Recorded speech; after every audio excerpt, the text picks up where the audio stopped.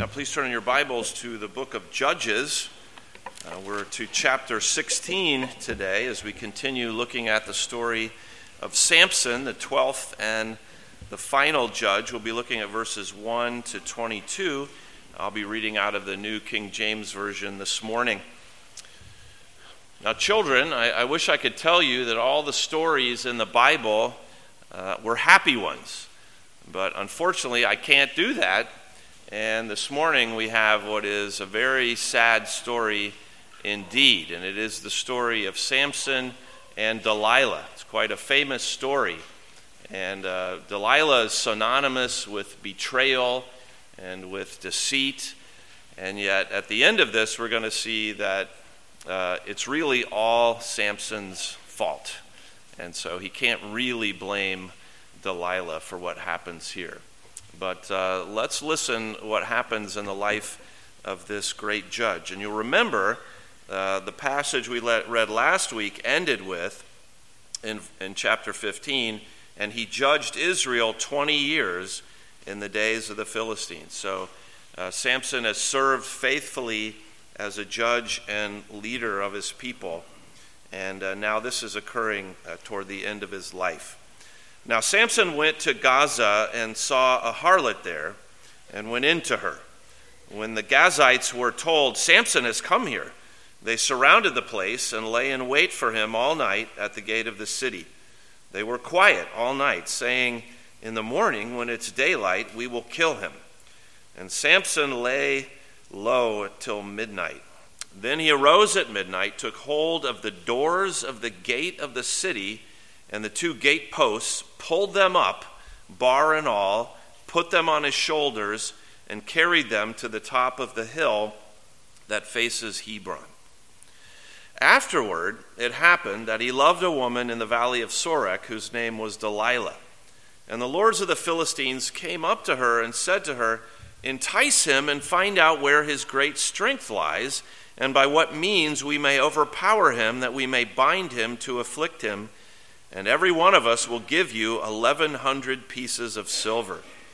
So Delilah said to Samson, "Please tell me where your great strength lies, and with what you may be bound to afflict you." And Samson said to her, "If they bind me with 7 fresh bowstrings, not yet dried, then I shall become weak and be like other men." So the lords of the Philistines brought up to her 7 fresh bowstrings, not yet dried, and she bound him with them. Now men were lying in wait, staying with her in the room. And she said to him, "The Philistines are upon you, Samson." But he broke the bowstrings as a strand of yarn breaks when it touches fire. So the secret of his strength was not known. Then Delilah said to Samson, "Look, you have mocked me and told me lies. Now, please tell me what you may be bound with." So he said to her, "If they bind me securely with new ropes that have never been used, then I shall become weak and be like any other man." Therefore Delilah took new ropes and bound him with them, and said to him, "The Philistines are upon you, Samson." And men were lying in wait, staying in the room, but he broke them off his arms like a thread. Delilah said to Samson, "Until now you've mocked me and told me lies. Tell me what you may be bound with." And he said to her, "If you weave the 7 locks of my head into the web of the loom." So she wove it tightly with the batten and the loom, and said to him, "The Philistines are upon you, Samson." But he awoke from his sleep and pulled out the batten and the web from the loom. Then she said to him, "How can you say, 'I love you,' when your heart is not with me? You have mocked me these 3 times and have not told me where your great strength lies."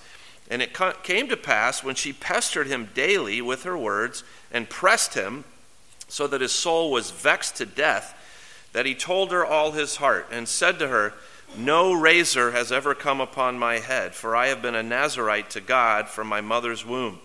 If I am shaven, then my strength will leave me, and I shall become weak and be like any other man."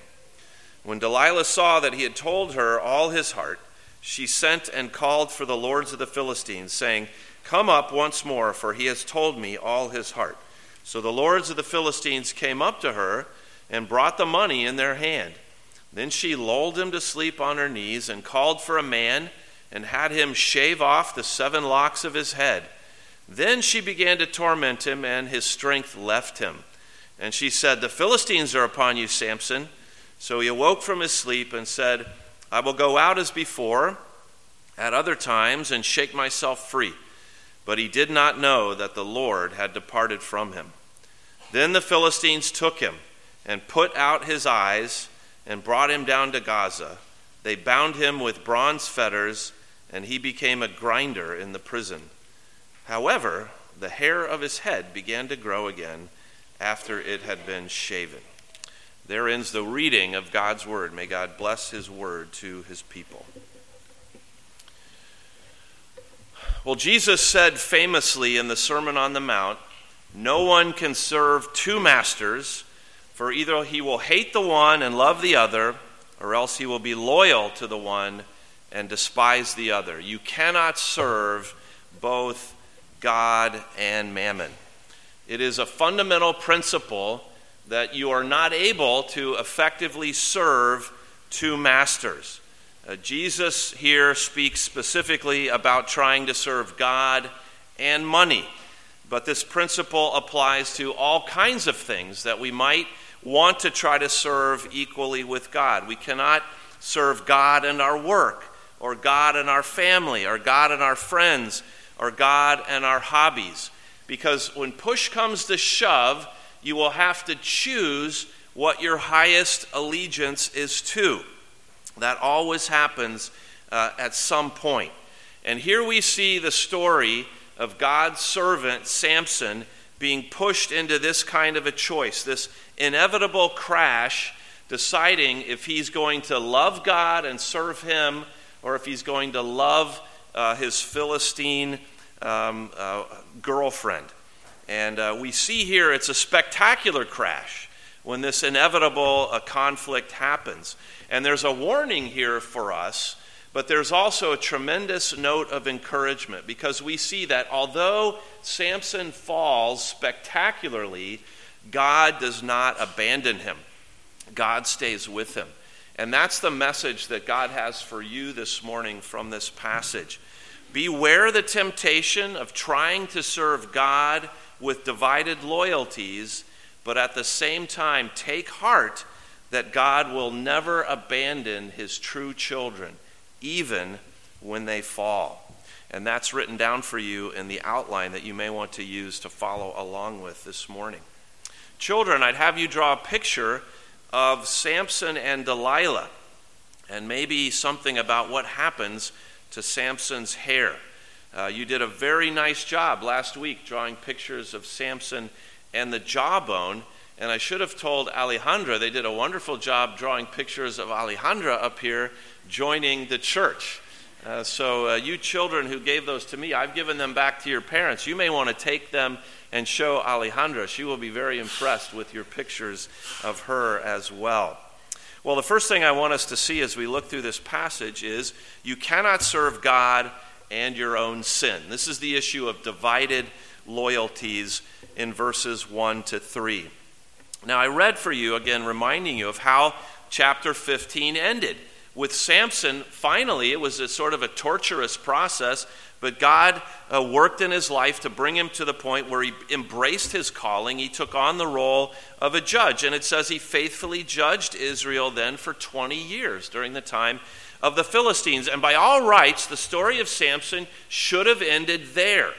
If we were keeping consistent with all the other judges in this book, the judge judges for a certain period of time, then the judge dies, then the judge is given an honorable burial. That's what happened to every single judge prior to Samson. Samson was very unique, though, as we've seen. He was unique in his calling and ministry. Gordon Ketty speaking about this cross-reference is in your outline, this quotation. Samson was raised up by God to punish the oppressors and deliver the oppressed people of God. He was therefore strengthened by the Lord so that he could do it by himself, what ordinarily would have required the whole nation. And we did say that's unique. Samson operated alone. He never had an army helping him. He never had anybody fighting with him. And so sadly, this should have been the end. and he should have died and been given an honorable burial. But Samson doesn't die and exit the scene gracefully. He goes out like an exploding rocket, and it's sad how this happens. We see in verses 1 to 3 sort of a transition into the story of Samson and Delilah. And in verse 1 it tells us he goes down to Gaza. So Gaza is one of the 5 major Philistine cities. It's on the coast on the Mediterranean Sea. It's quite a distance. I think what this indicates is Samson at this point, as the judge and leader in Israel, is able to travel freely. He's not really afraid to be traveling around. Perhaps he presumes somewhat on the power that God's given him. But we see him using his freedom actually in a sinful way. He abuses it. He says he goes down and sees a harlot there in Gaza and goes in and spends the night with her. So he spends the night with a woman who's not his wife. And make no mistake about it, this is a serious sin on his part. And it puts him in danger's way. Verse 2 tells us that when they learn he's there, they shut up the city gates. They decide, well, he can't escape at night while he's locked in here. Then we will deal with him in the morning. It's our chance to kill our enemy and the leader of the Israelites. And we don't know exactly what happens here. Perhaps he senses something is going on, but verse 3 tells us he gets up in the middle of the night, probably when the guard has finally gone to sleep. He says, the locked gate is no problem for me. He goes right up to the gate, and he rips it out of the ground and out of the wall, and then carries it some miles away, actually, up a hill facing Hebron, and there it sort of displays it. And this scene is really fraught and full of symbolism, because Hebron at this time would have been a leading city in Judah. This is where David first establishes his capital, so it's an important city. And the point really is, here Samson is displaying his power against the enemy by tearing out the gate, right? The city gate would represent their defenses, their protection. It's also where the elders would meet to do business.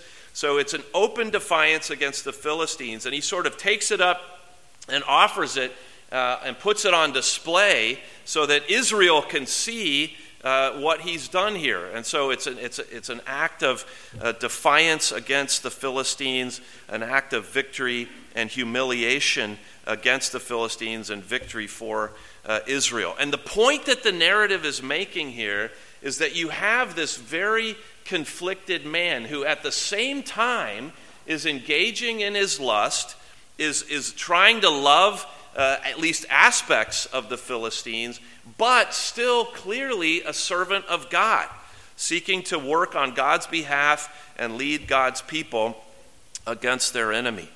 And so this is what makes him a complicated character. One of the fascinating things I think about Donald Trump is that he engenders such extreme responses. And I know I'm taking a risk even mentioning his name in this service, right? Because some of you are having visceral responses of one kind or another. And this is what's so strange about it, because on one hand, people view everything he does as evil. This is evil incarnate, and so therefore everything he does is evil. He can't possibly do anything good. And on the other hand, there are people who see him as sort of a modern-day hero. He can never do anything wrong. It's impossible for him to do anything wrong. And decidedly, the truth is in the middle of those two extremes. I'm not going to argue for where it is exactly, but it's in the middle of those two extremes. And what's interesting is when you read the commentators trying to understand Samson, there's often a similar effect, where some commentators, and these would be in the minority today for sure, would sort of see everything Samson does as good. Somehow, he's playing this 4D chess, and we can't see it, but he's somehow scheming, and this is all part of his plan. Okay, and then on the other hand, everything he's doing is self-motivated, it's sinful, it's rebellious, and through, he's not obeying God. And again, the truth is somewhere in the middle. He is a legitimate servant of God. The Scripture establishes that, and God uses him. But at the same time, he is a man with a weakness. And what we're being shown here in this little transition part is what his weakness is. Children, I know you know the superheroes way better than I do. I can't keep any of them straight, especially because they've been multiplying by crazy in the recent years. But I do know that most superheroes have a weakness, whether it's kryptonite or their own pride or whatever it is. They have some kind of a weakness. And what we're being shown here is Samson's fundamental weakness. His fundamental weakness is that he is a man of mixed allegiances. He's trying, on the one hand, to serve God, and in this little portion, serve God by day, love Philistia by night. And this is exactly the kind of double-mindedness that we were talking about with the children earlier. The very first commandment, I am the Lord your God who brought you up out of the land of Egypt, out of the house of bondage. You shall have no other gods before me.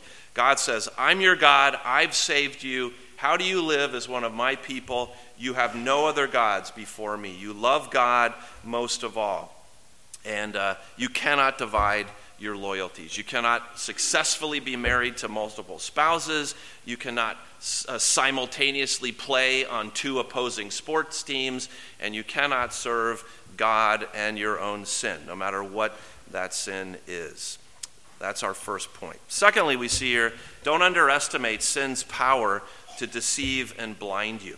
So now we transition into the story of Delilah. And we see here in verses 4 to 14 this game that Samson ends up playing with her. It tells us in verse 4 that he loved this woman in the valley of Sorek. Her name is a bit of a mystery. It sort of seems like it might have some allusions to the night. It's a Semitic name. It's a Jewish name, but commentators feel like she must have been a Philistine woman. And she's attracted to Samson. He's attracted to her. We don't know what the relationship was like, but the relationship was there. It's inappropriate. And then we're told in verse 5 that the lords of the Philistines, so that would be the 5 leaders of these 5 major cities, they go to exploit this relationship for their own purposes. Now, we read earlier in the story of Samson that the men of Timnah used the stick to get his wife, Samson's wife, to do their bidding. They threatened to burn her. Here, it's the carrot approach. There's no threat. We're going to give you each, we'll give you 1,100 pieces of silver. So 5,500 pieces of silver, which one commentator estimates could have been the equivalent of around $15 million in buying power in that day and age. So we don't know exactly, but it's an enormous amount of money. And so they're going to buy her off. And in verse 6, she goes to Samson and starts asking, where does your great strength lie? And how may I bind you? And clearly she has accepted the offer of the Philistine lords and is going to do their bidding. So she asks him what the source of his strength is. And he tells her in verse 7 a fairly ridiculous story about fresh bowstrings. So you take the sinews off the animals and they haven't dried yet, and you wrap those around. And so she tries it out. She tests the theory. And Samson gets up and breaks those off. And these Philistine soldiers who are hiding nearby, they slink off. And so this basic pattern is repeated 2 more times in verses 10 to 14. And each time, Samson gives some fantastic story, in new ropes, or weave my hair into the weaver's beam, and this will make me weak. And so we see this is playing out. Now, when you read the story, your response is, how can anyone be this stupid? Right? I mean, that's our natural response. He's got her asking these very pointed questions. Then she actually tries the theory out, and each time there are Philistine soldiers hidden nearby, somewhere close at hand, and he seems to be oblivious of all of this. But understand that this is the author's intent. This is being portrayed to you with the benefit of 20/20 hindsight, so that to the reader, your response is, this is so obvious. How did he not see this coming? But the reality is, he didn't see it coming. And you have to think for yourself, what was the nature of their relationship? How was he so swayed by this woman? but he was blind to the deceptive power of sin. And rather than say to yourself, how can this guy be this stupid? The point is for you to say, how is it that I am also sometimes this stupid in my inability to see sin and temptation around me in my own life? Samson here is being portrayed sort of like the fool in Proverbs. And I've got a lengthy quote from Proverbs 7 in your outline. And it describes a very similar situation. It says, with her enticing speech, she caused him to yield. With her flattering lips, she seduced him. Immediately he went after her as an ox goes to the slaughter, or as a fool to the correction of the stocks, till an arrow struck his liver. As a bird hastens to the snare, he did not know it would cost his life. Now, therefore, listen to me, my children. Pay attention to the words of my mouth. Do not let your heart turn aside to her ways. Do not stray into her paths, for she has cast down many wounded, and all who were slain by her were strong men. Right? To the outside observer, it's obvious, but to the person in the midst of the temptation, it seems like nothing is going on. And this can be true for you and for me as well. Our battles with lust or anger, impatience, fear, worry, lack of contentment, whatever it is, whatever form our idolatry takes, we must remember that the devil is cunning. And he lays the snares, as one of my friends said, he knows the roads that you travel on. And it's not as if the devil is trying to get you to travel down some road you never travel on and then set the trap there. He's setting the trap on the road that you already travel on, where you're already walking. And for Samson, this issue of Philistine women was the place where it was easy to set the trap. This is why Jesus tells you to pray, lead us not into temptation. We need to be praying for protection from temptation.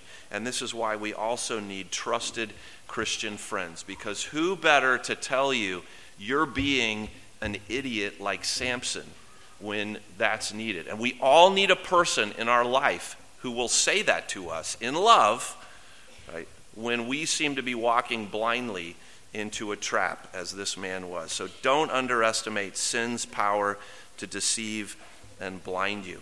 Thirdly, we see here that testing God's boundaries is a dangerous game to play.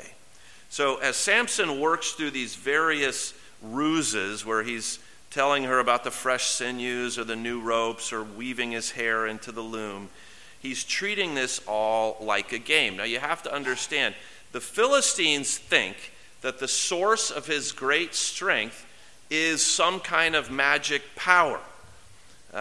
Again, quoting from one of the commentators, he said, Samson must have been a relatively ordinary-looking man in size and weight. And why is that? Because he's saying, why would you pay someone millions of dollars to find out the secret strength of a man who had, let's say, 50-inch biceps? Okay? You don't need to pay for that. It's obvious why he is, where his strength comes from. So the only way any of this makes sense is if Samson doesn't appear to be some giant hulk of a man, and that it's clear that he has supernatural powers that are given to him. So the Philistines think, well, there's some trick to this, and we need to figure out what the trick is. And this is why it's so easy for him to suggest these different ridiculous things, and they try them all. Because for all they know, that this could be the secret. But what you see, though, is a progression. That Samson, even as he treats this as a game, is moving closer to what's actually an important issue. And so he starts with the ropes, but then he moves on to his hair. And it feels like he's inching ever closer to what's really at issue. And so then finally, in verse 17, it says he tells her all his heart. He entrusts this woman, completely untrustworthy, with the essence of his calling and this critical information about himself. And this is the danger of sin and of toying with sin, is it draws us along and it makes us feel like we can get away with it and we can play with it and we can get right up to the edge and we know the limits. And this is what happens to him. He gets pulled right across the boundary. Again, quoting from Proverbs, this time chapter 6, verses 26 to 29. For by means of a harlot, a man is reduced to a crust of bread, and an adulteress will prey upon his precious life. Can a man take fire to his bosom and his clothes not be burned? Can one walk on hot coals and his feet not be seared? And of course, the answer to those rhetorical questions is no. You play with fire and you will get burned eventually at some point. And so realize here, in Gaza, Samson seemed to get away with it. Right? He went down to Gaza, he spent the night there, he just gets up and rips the gates off and walks out. So it seems like he gets away with it. And so then he's going to take up with this woman Delilah. And it seems like he's getting away with it there too, as he prolongs this relationship, even as he plays this little game with her. But you see how he sets himself up for disaster as he continues to walk this line and to test the boundaries. And this is a helpful reminder to us, right? Christian Couple says we're committed to purity in our relationship. But then we're going to spend time alone in her apartment. And, we'll be fine. You have trouble with what you look at on the internet. And yet you put your computer in a place where nobody can observe you, and then you go on your computer at night when there's no one around. You have a shopping addiction, right? You don't get rid of you keep your credit cards, all of them active. You find yourself surfing on the internet every evening. And we can go on and on about the types of things that are temptations to us, and we think we can keep playing around with them. And it's a deadly, deadly game that we're playing. And Samson shows us that.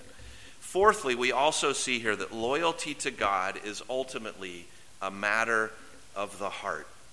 So Delilah is sure now that Samson has confided in her. In verse 18, so she calls for the lords of the Philistines, come one more time, and this time bring your money. Now, she's absolutely sure that she's figured it out. So she lulls him to sleep, and then she calls for a man to come shave off the locks of his head. And we don't know. Maybe she's still not 100% sure, because she doesn't cut his hair herself. Children, this is a good trivia question when they ask you who shaved Samson's head. The answer is not Delilah. It's this unnamed Philistine who comes in and cuts his hair. And so then we see the result. In verse 20, she says, the Philistines are upon you. And he awakes from his sleep and he says, I'll go out as before at other times and shake myself free. But he did not know that the Lord had departed from him. Very sad verse indeed. God had left him, and he didn't even know it at this time. And here's where I think Christians can sometimes fall into the same magical thinking as the Philistines, because we start to believe that, well, the power was in his hair. And so when the hair was cut off, he lost his power. But that's not what's going on. Now, recognize, he says something really sort of surprising maybe to us, but confirming in verse 17. Because when he told her his heart, he said, no razor has ever come upon my head, for I've been a Nazirite to God from my mother's womb. So it seemed like he had ignored this calling, but this confirms he knew what his calling was from his earliest days. And he knew he'd been set apart as one who would serve God as a Nazirite throughout his life.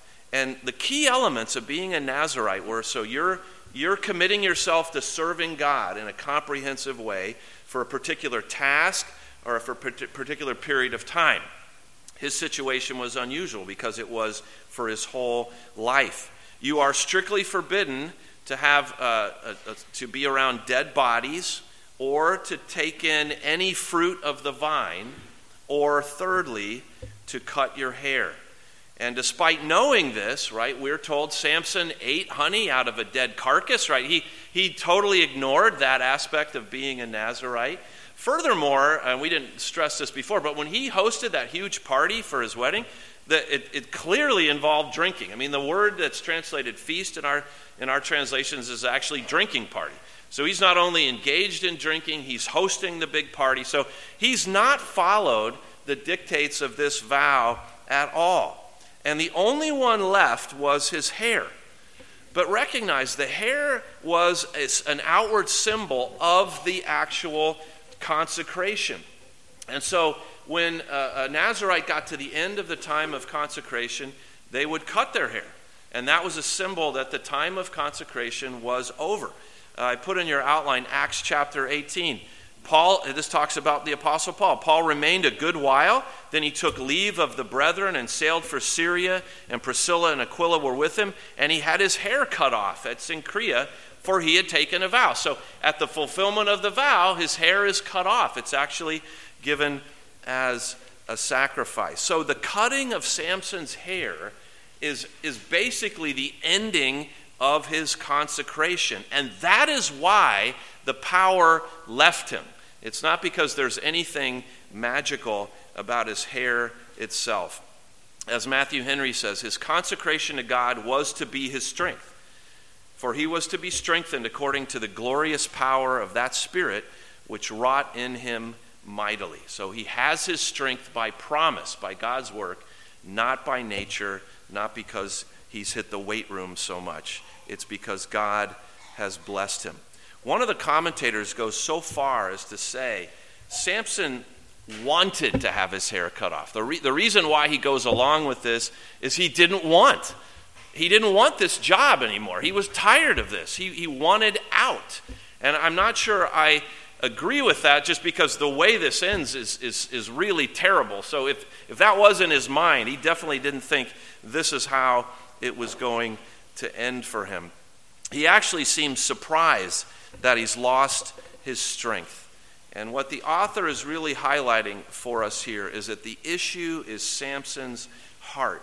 He comes to the place where he has to decide, am I going to please this woman or God the most? And he chooses the woman. This inevitable conflict when we try to have it both ways, when we try to serve God and love the world. My friends, we had a man in our congregation preach for us a couple of years ago who I would call mighty in the Spirit and the Scriptures. And he was in the process of becoming a minister in our denomination. And one of the churches that was considering him had some anonymous woman post on their website, "This man is not who you think he is." And further investigation revealed that he was living a double life. He could preach the gospel powerfully and effectively. But on the side, he was having illicit relationships.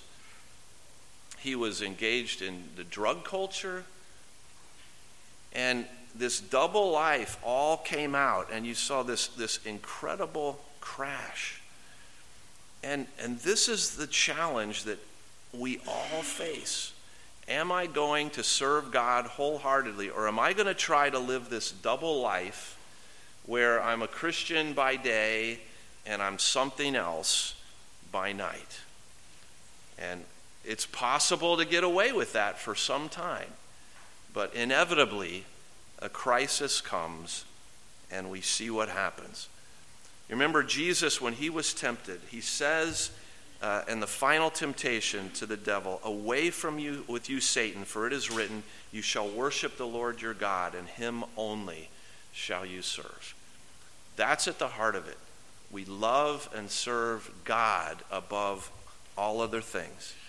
And your ability to withstand temptation and to serve God depends upon your heart, your commitment to love God above all else. Loyalty to God is a matter of the heart.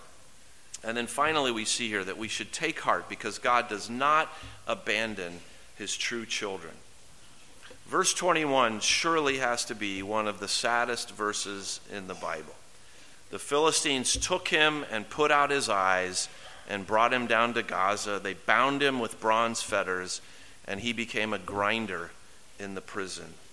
This great defender of God's people is taken back to the city where he tore out the gates.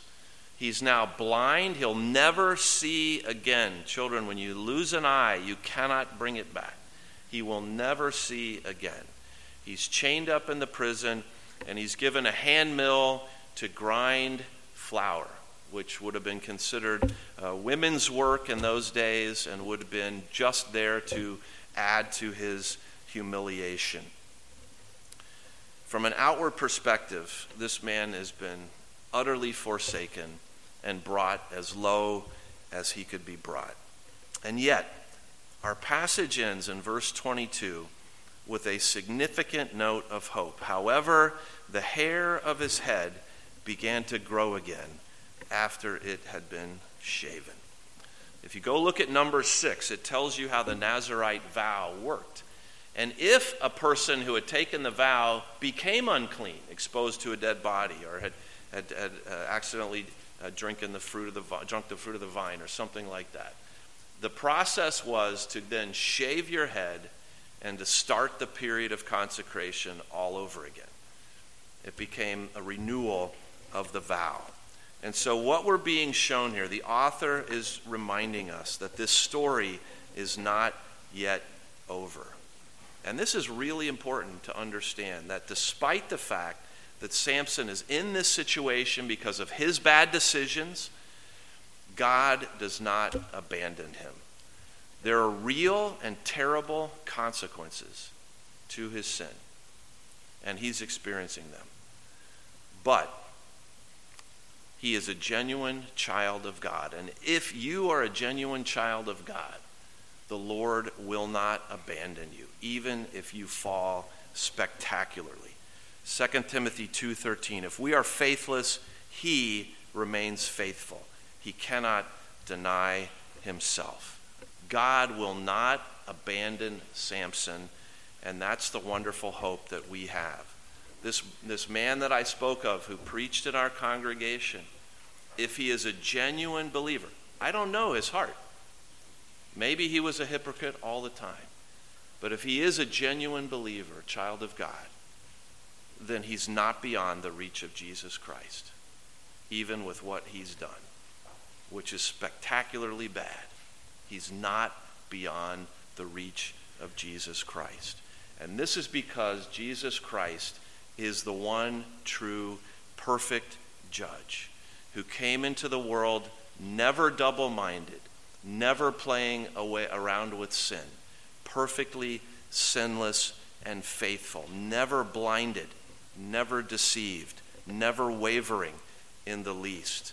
And recognize, as bad as Samson's situation here is at the end of this story, this is nothing compared to what the Lord Jesus Christ suffered in Samson's place and in your place if you're a believer. He went to the cross. Samson had to know in that prison that at least he had brought this all on himself. Jesus went to the cross knowing he was innocent, completely sinless, carrying the sins of others, and dealing not only with physical suffering, but with the anguish of God's wrath being poured out upon him for all God's people. Jesus suffered in that way, even though he was innocent, so that Samson would be spared the wrath of God, so that you, if you are a genuine child of God, trusting in Jesus Christ, would also be spared the wrath of God. Come to the Lord Jesus Christ in faith. Trust in him. Avoid the tragedy of ignoring the Lord. And in his strength, seek his help, to have a single mind, to put away our playing around with sin, to seek his help in seeing clearly the temptations that are around us, and then following after him as he enables us. If you're God's child, even if you've fallen, and even if it's been spectacular, come to him in faith and repentance, and he promises to work in your life. So this is our message this morning. Beware the temptation of trying to serve God with divided loyalties, but take heart that God will never abandon his true children through Jesus Christ, even when they fall. Let's pray and we'll ask for his mercy. Heavenly Father, we confess that this is a painful story to read about.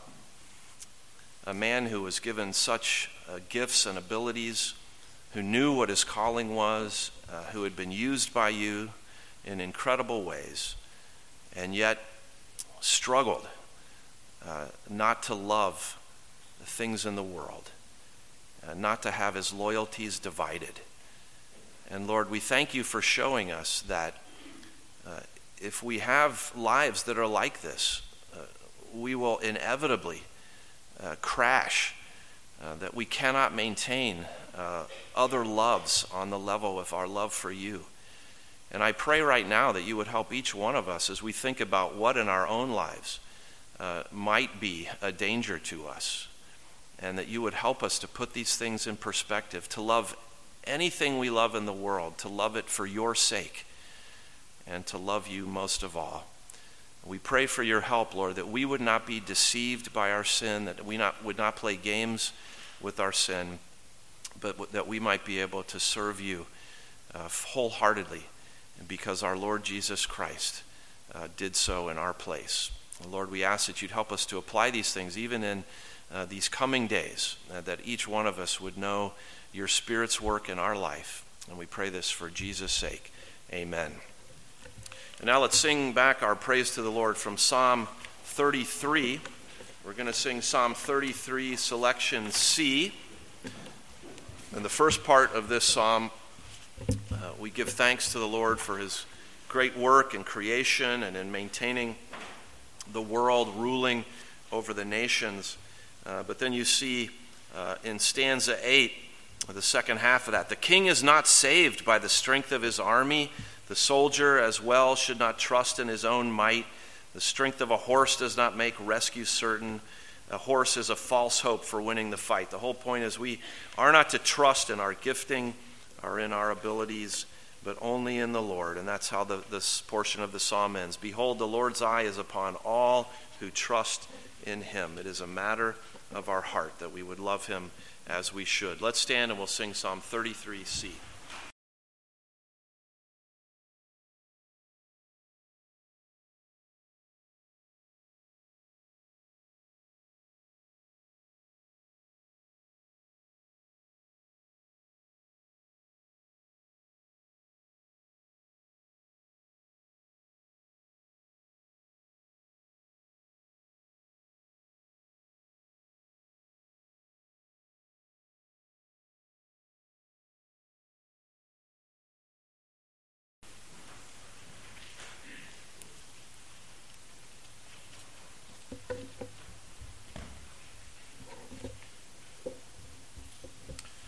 Well, good afternoon, everyone.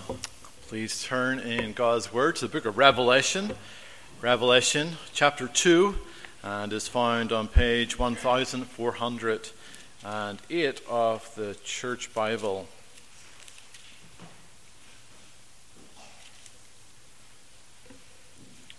Revelation chapter 2, we're looking at the second letter to the churches in Revelation.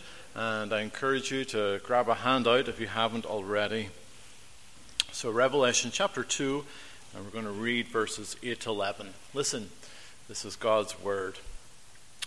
And to the angel of the church in Smyrna write, these things says the first and the last, who was dead and came to life. I know your works, tribulation and poverty, but you are rich. And I know the blasphemy of those who say they are Jews and are not, but are a synagogue of Satan. Do not fear any of those things which you are about to suffer. Indeed, the devil is about to throw some of you into prison, that you may be tested, and you will have tribulation 10 days. Be faithful until death, and I will give you the crown of life. He who has an ear, let him hear what the Spirit says to the churches. He who overcomes shall not be hurt by the second death. Amen. May God bless us the reading of his word. Well, how many of you are frequent visitors to the gym?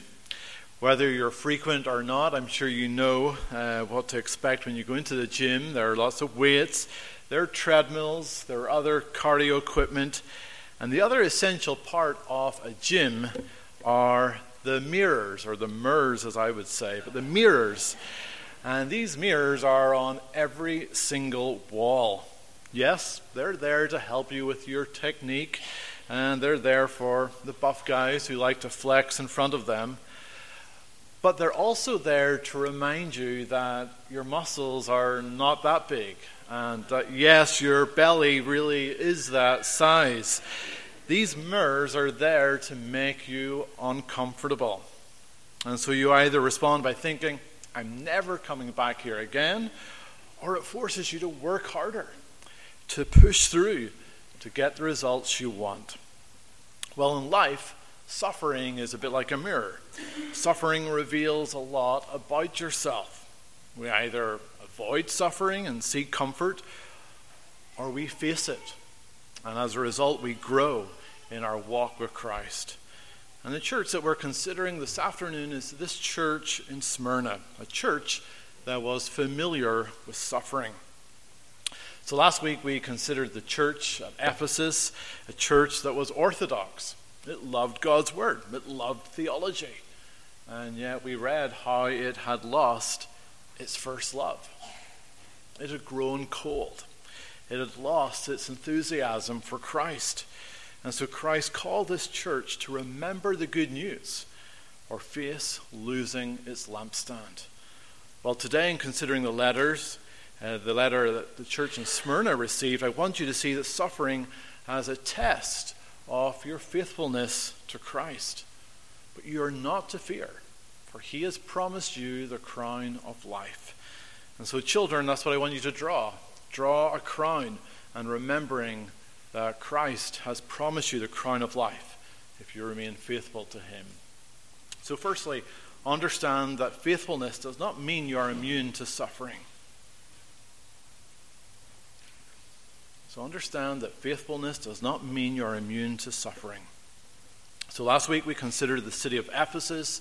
Today we are traveling 35 miles north to the city of Smyrna.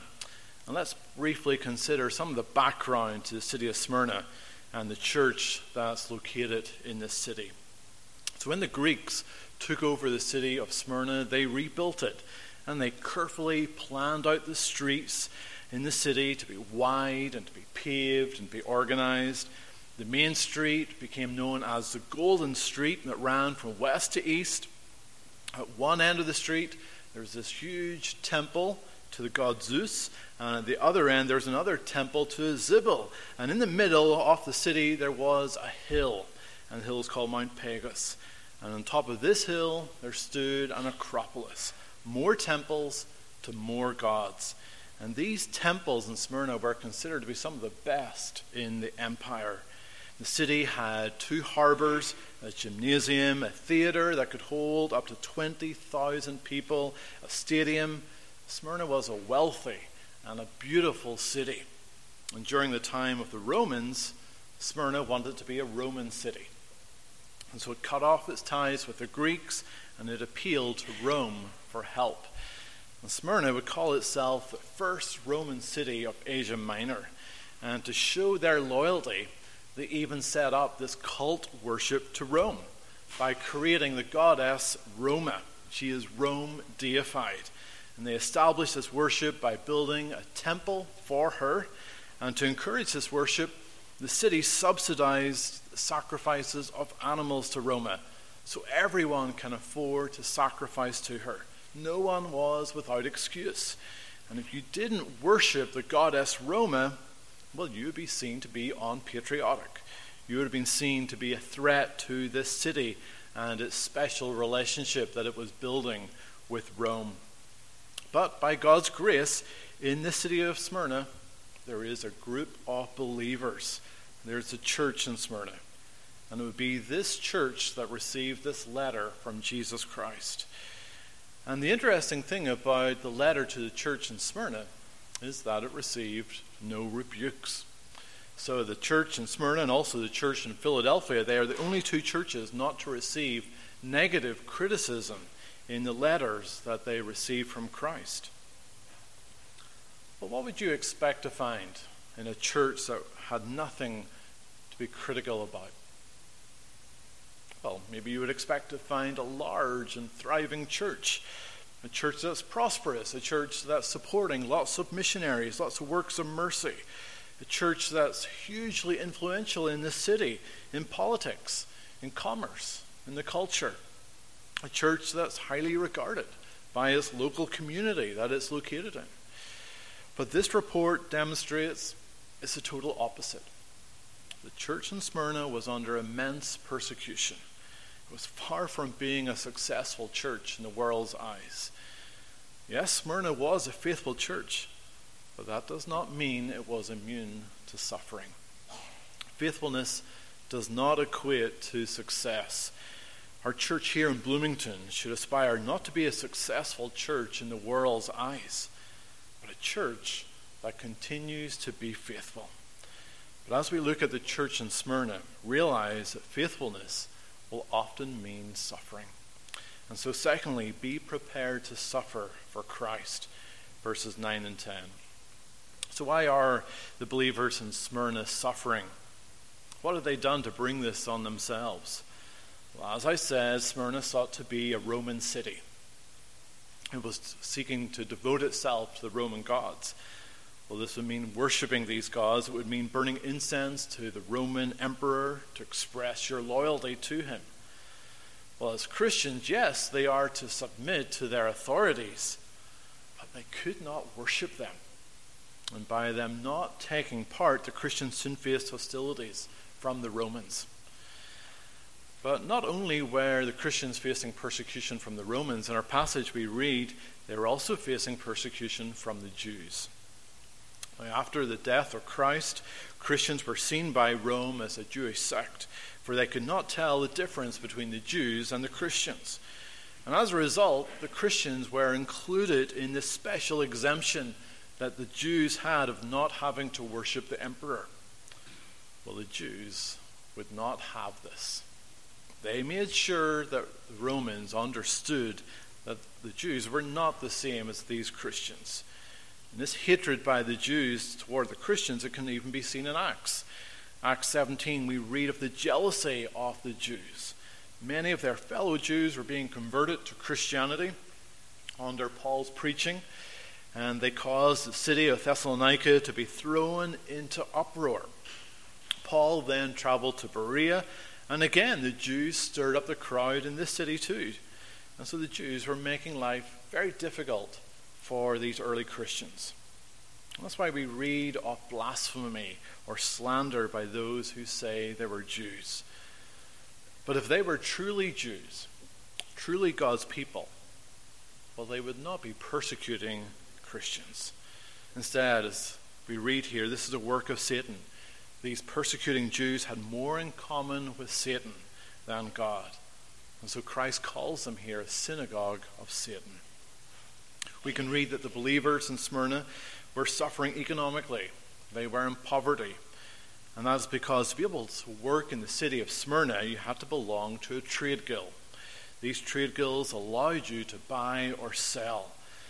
Well, the Christians, because they would not worship the emperor, they would not be included in these trade guilds. Their shops would be boycotted. Nobody would buy their goods.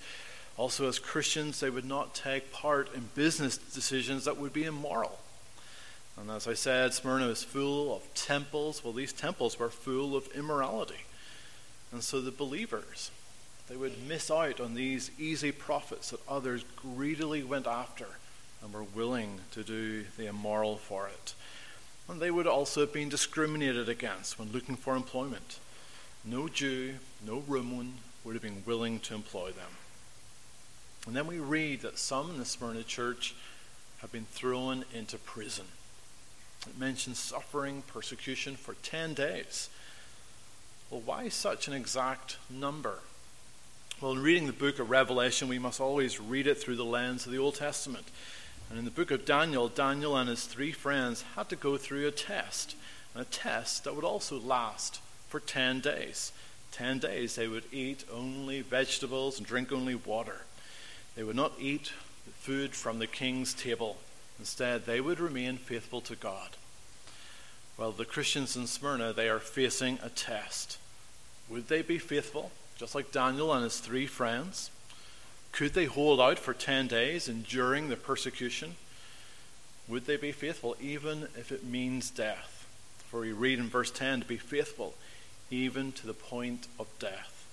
And so martyrdom was a real possibility for these believers. But how is this letter relevant to us here in Bloomington today? Suffering and persecution seems a long way from our lives. Yes, there are believers today who are persecuted. We read of Christians being persecuted in other parts of the world, and we read that in the churches around the world newsletter. And it's now so severe that even mainstream media reports on it. Most recently, we heard about the attacks on the churches in Pakistan. But what about here in Bloomington? Well, there may not be physical persecution, but Christians are suffering. Christian values on life and sexuality that once were mainstream, they're now considered irrelevant by most, and even hateful and dangerous by some. Christians are losing their jobs because they hold on to Christian principles. There are some industries where it is impossible for a Christian to be employed in those fields. But more often the oppression is not so public. Rather, it's discreet. It can be mocking at work or at school. It can be within families. Certain members of the family will not accept a family member's faith. More and more, we are finding it difficult. But maybe a reason it feels like we're not suffering is because we're not prepared to make a stand for Christ. We remain quiet when we hear of others speak against Christ. We do not object when we know of believers who are facing difficulties. We keep our faith hidden to allow others to think of us in a way that's not true. And the reason we do this is because we are not prepared to suffer. And instead, we must acknowledge that part of Christianity is suffering. Jesus said in John 15, "If the world hates you, you know that it hated me before it hated you. If you were of the world would love its own. Yet because you are not of the world, but I chose you out of the world, therefore the world hates you. Remember the word that I said to you, a servant is not greater than his master. If they persecuted me, they will also persecute you." And so as you talk to your friends, you should not shy away from admitting that you are a follower of Christ, that you can participate in some of the activities that they are involved in. At work, you have to be ready to say no when they want you to do something that you know is wrong, that it would compromise your faith in Christ. Your commitment to the worship of God on the Lord's Day should come before even family events. And so if your family is organizing lots of get-togethers on a Sunday, you'll have to say no if it affects your attendance at church. Be faithful, even if it means suffering. Dietrich Bonhoeffer, who suffered himself at the hands of the Nazis and who was executed by them, he writes that suffering is the badge of the true Christian. And so you are to be prepared for suffering. And in this letter, we are reminded why we should be willing to suffer for Christ. And we see this in our final 3 points. And so thirdly, in your suffering, you can be faithful, for Christ is in charge.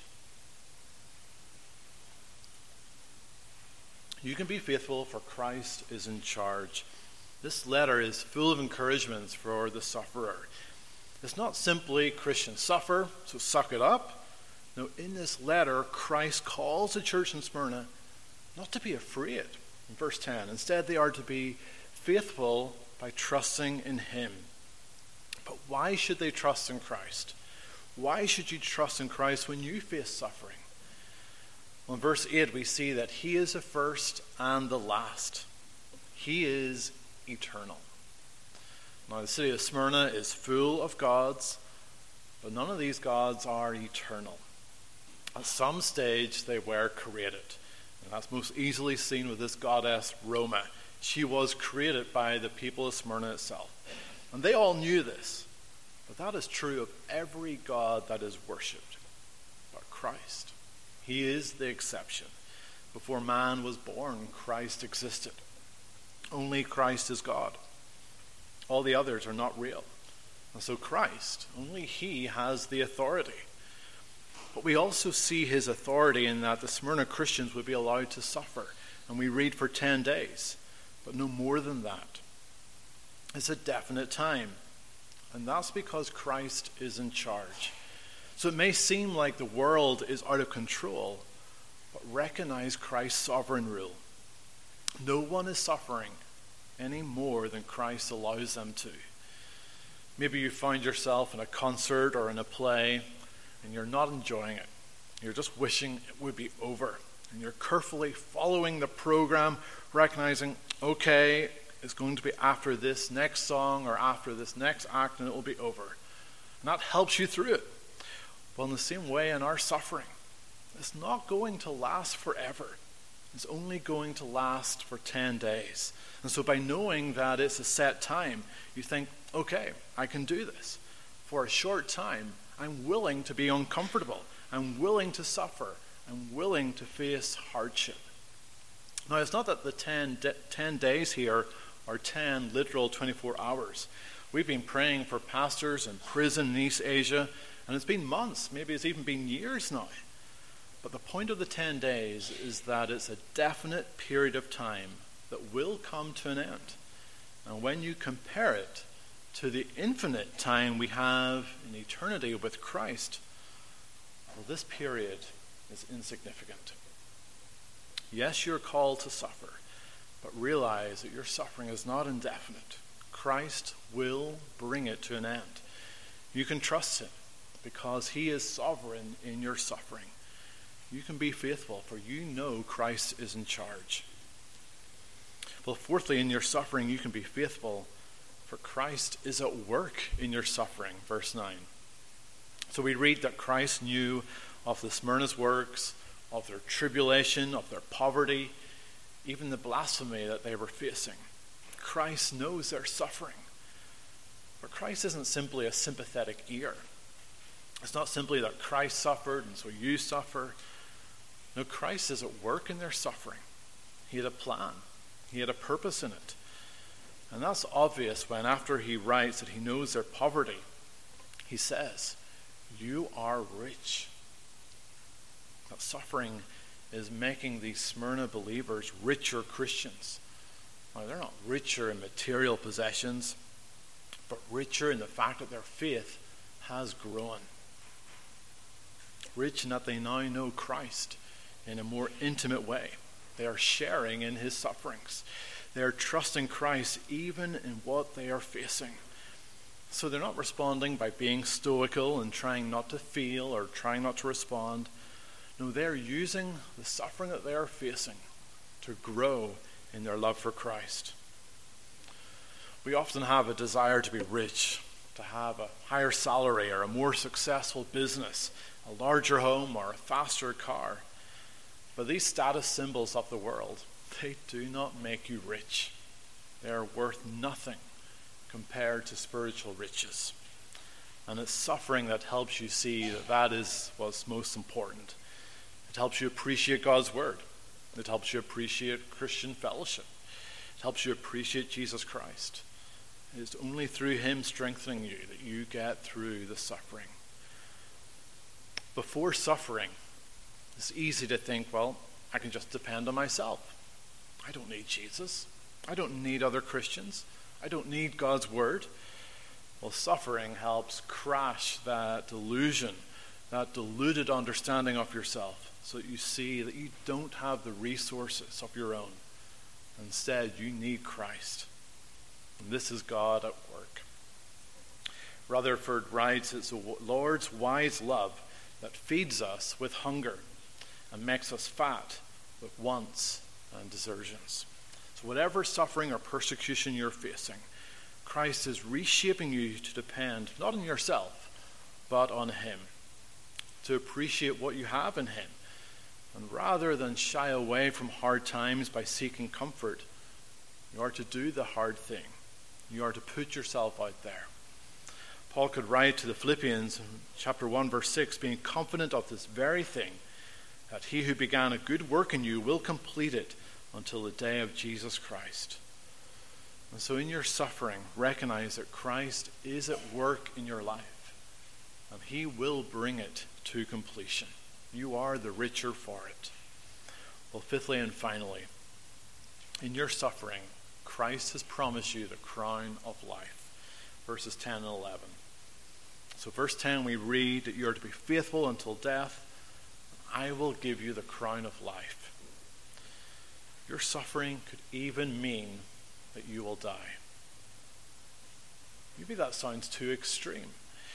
How is Christianity worth it if it would mean the end of life? But Jesus is telling us that even death will not be the end. And why is that? Well, in verse 8 we read that Christ died and yet rose to life again. Christ who died on the cross, he is alive, and so he demonstrates that he has power over death. He is victorious, and so you're trusting in the one who has defeated death. But if Christ has defeated death, then why do we die? Well, Christ has defeated the second death. We read of this in verse 11. He who overcomes shall not be hurt by the second death. The second death, that refers to God's judgment. It is an eternal death. The second death is hell, where there will be continual suffering. It is for those who will not put their trust in Jesus, but rather put their trust in themselves. But for those who are in Christ, those trusting Christ, they will not face this second death. And that is how our first death has lost its sting. That is how Paul can say to the Philippians, death is better by far, because in death we go to be with Christ. In death we receive the crown of life. And this is the victor's crown that an athlete receives in winning a race. That is what you are to consider when you are in the midst of suffering. That God sees you as a winner, for in Christ you have already gained the victory. And so maybe you're facing opposition at work, and your boss calls you in to see him the next morning. What is the worst case scenario that he can do to you? He can kill you, but that is not the end. Your friends call you up. They're not happy with your views on a particular moral issue. Well, what is the worst that they can do to you? Well, they can kill you. Again, that is not the end. The police knock on your door in the middle of the night. They arrest you. You're sentenced to death. It might look like you have lost, that you have failed. But remember, even the very worst thing that can happen to you, death itself, you are not to fear, for you will receive the crown of life. Christ has conquered death. When he returns, he will banish death altogether, including the first death. Suffering is part of the Christian life now. But we can look forward to Christ's return, and he will put an end to all suffering. But until then, let us use suffering like a mirror. It is revealing of who you are. It's revealing of your weaknesses. And you can respond in two ways. You can run and hide. You can believe in the devil's lies, thinking that you can't handle it, or that Jesus is not worth it, or that there are more important things in this world. Or the other option is to see the challenge, but yet be faithful, recognizing that Christ is eternal, that he is sovereign, and so you submit to him, that Christ is working through your suffering to make you spiritually richer, that Christ is victorious, that through him we have salvation. Through him there is eternal life. We are living in a world that is becoming more and more like first century Smyrna.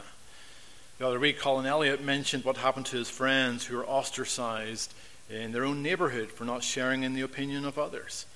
And my thought was, I could see the exact same thing happening in my neighborhood. In my neighborhood, if you have non-native trees or plants growing in your yard, you are in trouble. Well, how much more if you're seen to be intolerant? This letter to Smyrna, it becomes more and more applicable to us each day. And so let us respond like these believers in Smyrna, to be faithful to Christ, even if that means suffering. So see suffering as a test of your faithfulness to Christ. But you're not to fear, for you will receive the crown of life. Well, one believer who passed the test in Smyrna was Polycarp. He was a disciple of John, and he was a bishop of this church in Smyrna. Polycarp, he fled from the city of Smyrna, but he was tracked down. The officer in charge urged him to recant of his faith in Christ. And the officer asked, what harm can it do to sacrifice to the emperor? Well, Polycarp refused. The proconsul called to him, swear and I will release you, revile Christ. And Polycarp replied, for 86 years I have served him, and he has done me no wrong. How then can I blaspheme my king who saved me? And the proconsul persisted, swear by the genius of Caesar. I have wild beasts. If you do not change your mind, I will throw you to them. But Polycarp would not recant, and he was later burnt at the stake. His last words were a prayer. O Lord, Almighty God, the Father of your beloved Son, Jesus Christ, through whom we have come to know you, I thank you for counting me worthy this day and hour of sharing the cup of Christ among the number of your martyrs.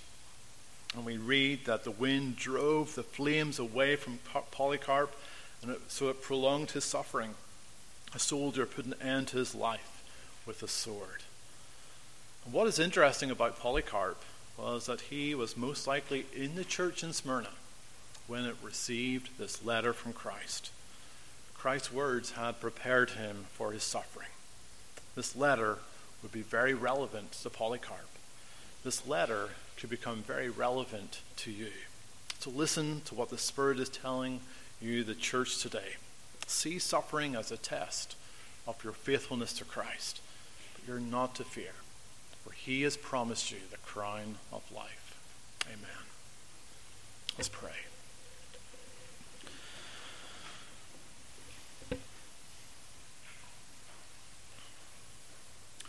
Our Heavenly Father, this is a heavy topic. We shudder at the thought of suffering, and yet, Lord, help us not to fear. Instead, that we would be prepared for it, that we would be faithful to you, that we would recognize that you are in charge, that you are sovereign. And so help us to trust you in what you've called us to face. Help us to see the riches that we have as a result of being in you, despite being seen as poor in the world's eyes. And help us to fix our eyes on you, for you have promised us the crown of life because of the salvation that we have in and through Christ. And so we thank you for Jesus, and we pray for your help in the suffering that you have called us to face. We ask this in Jesus' name. Amen. Well, please turn in your psalm book to Psalm 21a. Psalm 21a, the psalm speaks of a king, and of a king that has won the victory. But then also notice in stanza 2, for you have welcomed him with gifts, with blessings manifold, and you have placed upon his head a crown of purest gold. And so here we read of this crown. The king is Christ, and because we are in him, we also enjoy the victory. We also get to wear this crown of life. And so let us praise God with these words, knowing our salvation is forever sure. So stand and sing Psalm 21a.